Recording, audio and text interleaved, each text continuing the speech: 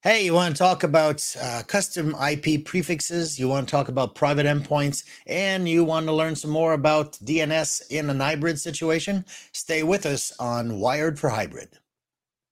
The Wired for Hybrid podcast includes a series of written blog articles with all the links and resources you might need to explore the topics further. Visit aka.ms/wired for hybrid. That's aka.ms/wired for hybrid. Hey, everybody. Michael Bender here, and happy to be here in Wired for Hybrid. I am a senior content developer at Microsoft in Azure networking, and I'm here with my good friend, Pierre Roman. Hey, Pierre. Yes. How you doing? I'm good. Hey, we're doing this show. What is this about? You know, this is something that I think a lot of our audience is really going to kind of get into this. You can go places and find out what's new and what's happening, but you can't. Where are you going to get you and me together on the big screen talking about Azure networking and bringing our decades, I aged Decades. myself, of Fun. experience on prem, in the cloud, in a hybrid. So, we're going to bring you what's new in Azure networking. We're also probably going to work in some deep dives into some cool new tech that we see coming in 2023. So, Some special edition episodes. special edition episodes. So, definitely stay tuned. So, we're planning on doing this on a monthly rotation with what's new and then, throw some other things out there. So, that's kind of what we're looking at.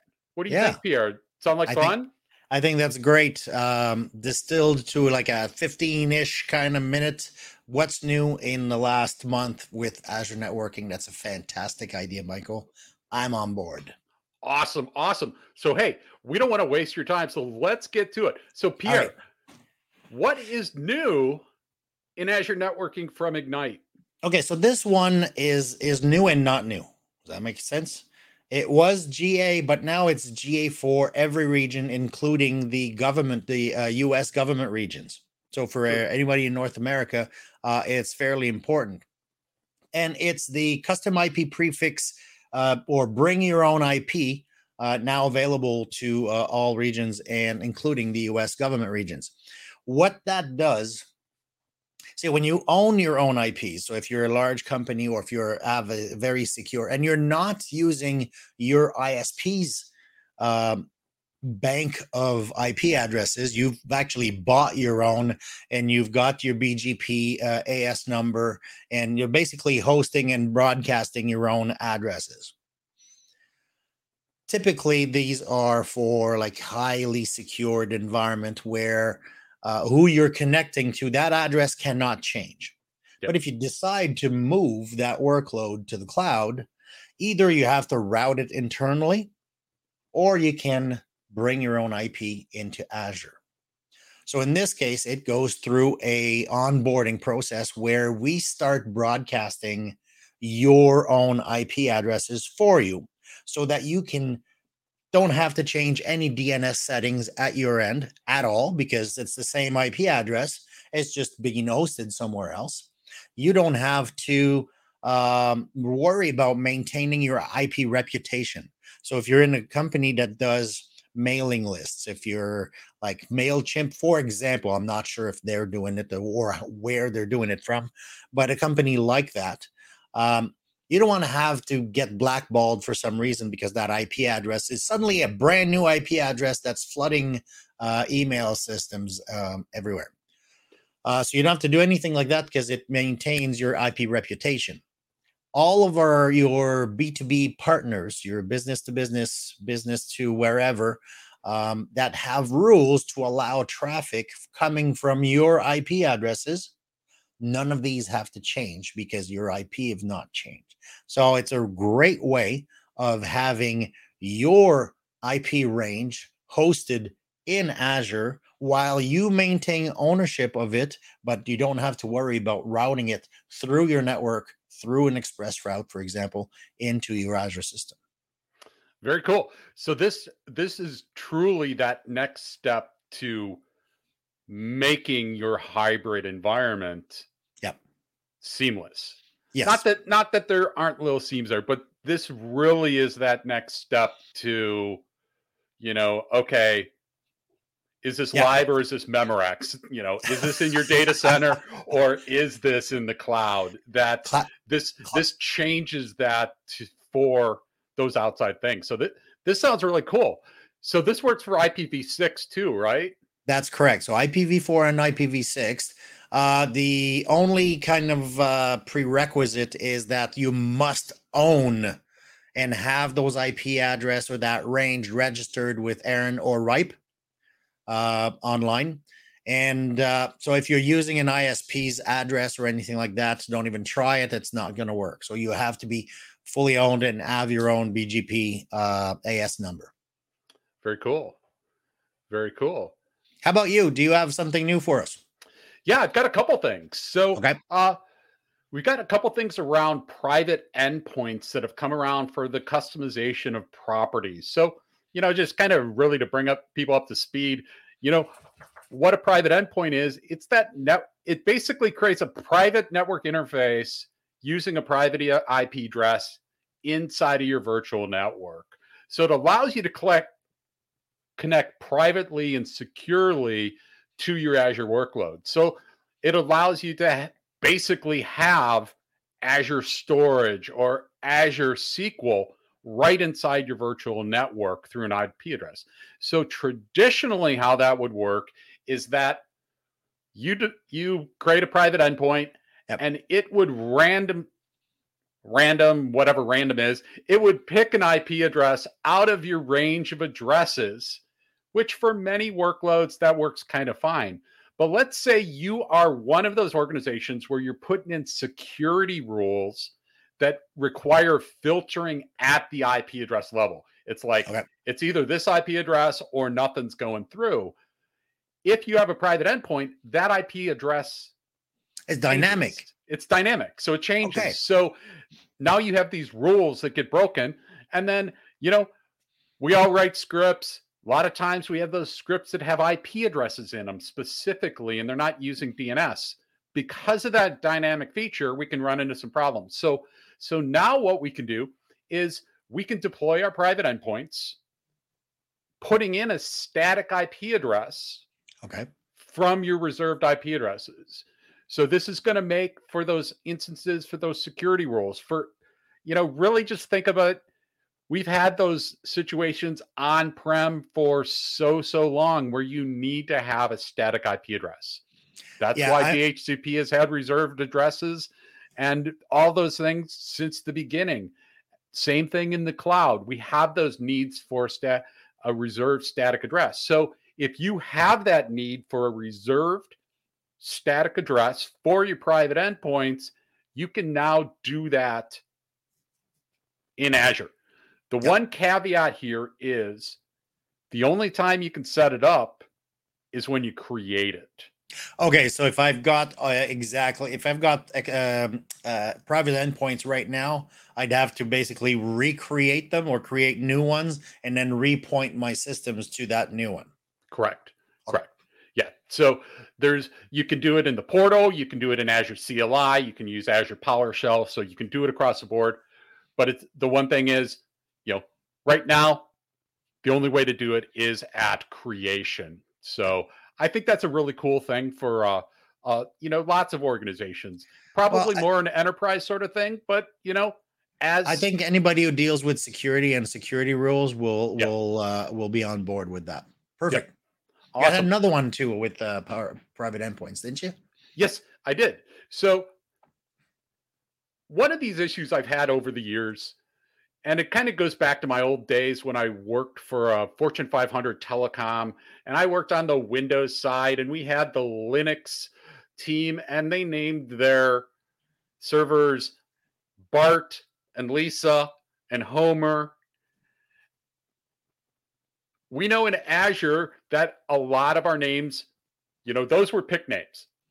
I have no idea who Homer is. I know who Homer Simpson is on TV, but I have no idea in my network what Homer does. Yes. In Azure, we often have this problem where we create a resource and it auto generates a name. So, like with private endpoint, when you create a private endpoint, it creates a name, Microsoft.private endpoint dash GUID. Oh yeah, that's very easy to remember. Yep. And the challenge for I think for everybody is as your environments start to scale, you're going to have hundreds of these. And when you're trying to find a resource and it Yep. goes by a GUID, you know, that's keystrokes, that's time. And so now what you can And do it leads to error because nobody can remember a 32 character GUID. exactly.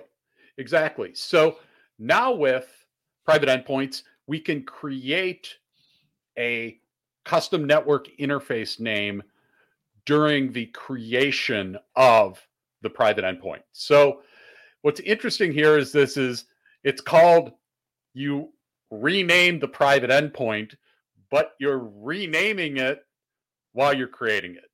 Okay. So you can do it with Azure CLI and Azure PowerShell right now. So instead, let's say I wanted to, instead of having that long thing, Microsoft.private endpoint GUID, let's say I want it to be my web app PE-VNet01. So when I see that, I know that, oh, hey, this is the private endpoint for my web app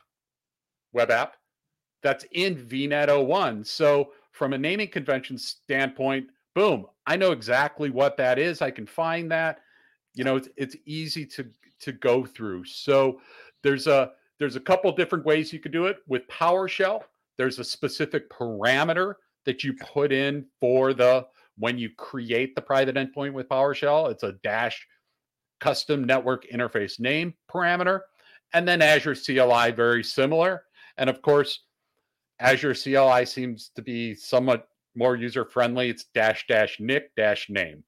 And being a PowerShell fan, I mean, I read that parameter. I'm like, okay, that's totally good for me. But I Well, do I it's do not like you have understand. to type this every day, too. Yep. And you use tab complete, so it fills in the parameter for you. So um, that's the beauty. And most of this stuff is going to be automated, right?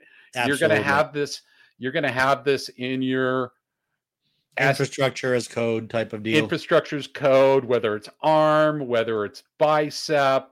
Yep. When you're deploying your stuff, scaling out, and you know, you're not going Okay. to be. Chances are you're not going to be typing this in. You're just going to be putting it in. No, But those are two very, very interesting and kind of like removing splinters that we've had in our fingers for a long time kind of updates. yep. So And I'm I glad think to see that in GA now.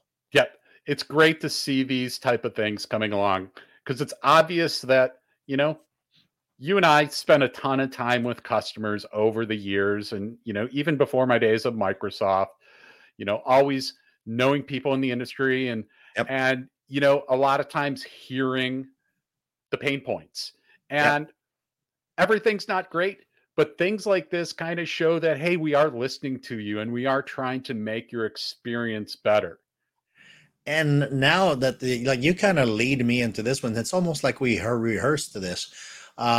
The pain points and listening to our customers, it's a known fact that managing naming resolution across a hybrid environment has always been a pain. Like Absolutely. like a death by 1,000 cuts or death by a 1,000 C name records. Um, but now this became globally available or GA'd right at the end of or the beginning, of Ignite. And it's one of my favorite. It's the Azure DNS Private Resolver. And the way it works, the Private Resolver is an engine. It has an input queue and it has an output queue. All of your other environments, so if you've got hybrid, so on-prem, you would configure your DNS on-prem to do a conditional forwarding to the input queue of the resolver. Your private DNS zones that you may have everywhere in Azure, or if you've got another DNS zone that's hosted in a third party or another cloud that you've got all connected, all of those DNS would go to the input queue.